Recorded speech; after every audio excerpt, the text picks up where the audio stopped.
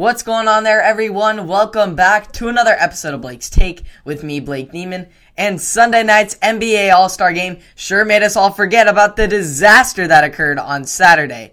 It was a fun-filled evening with tons of excitement and memorable moments. Starting with the biggest story of the night, Stephen Curry, who lost his mind, hitting a ridiculous 16 threes. Yes, you heard me right. 16 three-pointers en route to posting a total of 50 points on the night. This performance was good enough to make Curry the first recipient of the Kobe Bryant All-Star Game MVP trophy. Curry quite literally is one of one and continues to prove why he is the greatest shooter God ever created. Even LeBron himself gave several compliments to the uniqueness of Curry's game and what a special talent he is.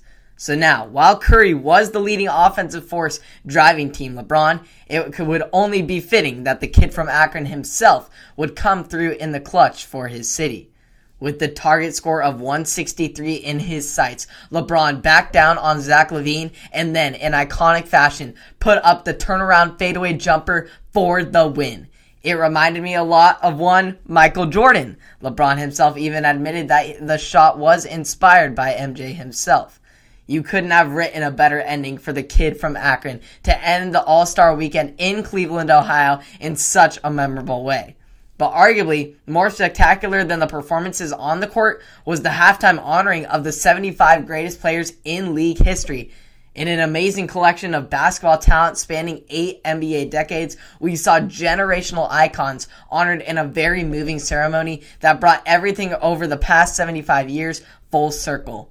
One of the most touching parts of the night was that the GOAT made an appearance and embraced with several players, including LeBron.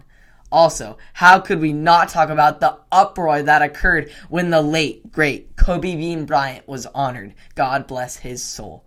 Overall, Sunday night has been the highlight of sporting events in 2022 so far, and I feel so honored to have witnessed such greatness be put center stage. Hope you all enjoyed the All-Star weekend. It was a lot of fun, especially the All-Star game. We definitely won't forget this one. This one will go down in the history books. Such legends being honored, and what a game, what a performance by Curry, and what an ending by LeBron. It was overall just exceeded all my expectations, and it was a great All-Star game, and I look forward for many more to come. And to get back after the NBA season, you can catch the second half, or I guess the second third of what is going to be the NBA season, how teams will finish strong. You can catch it all here on Apple Podcasts, Spotify, and or YouTube. I hope you all enjoyed. Subscribe and like to stay up to date. We are only 10 subscribers away from 100, so please, if you could hit that subscribe button, I would really appreciate it. And I hope you all enjoyed, and I will see you all in the next one. Have a wonderful day.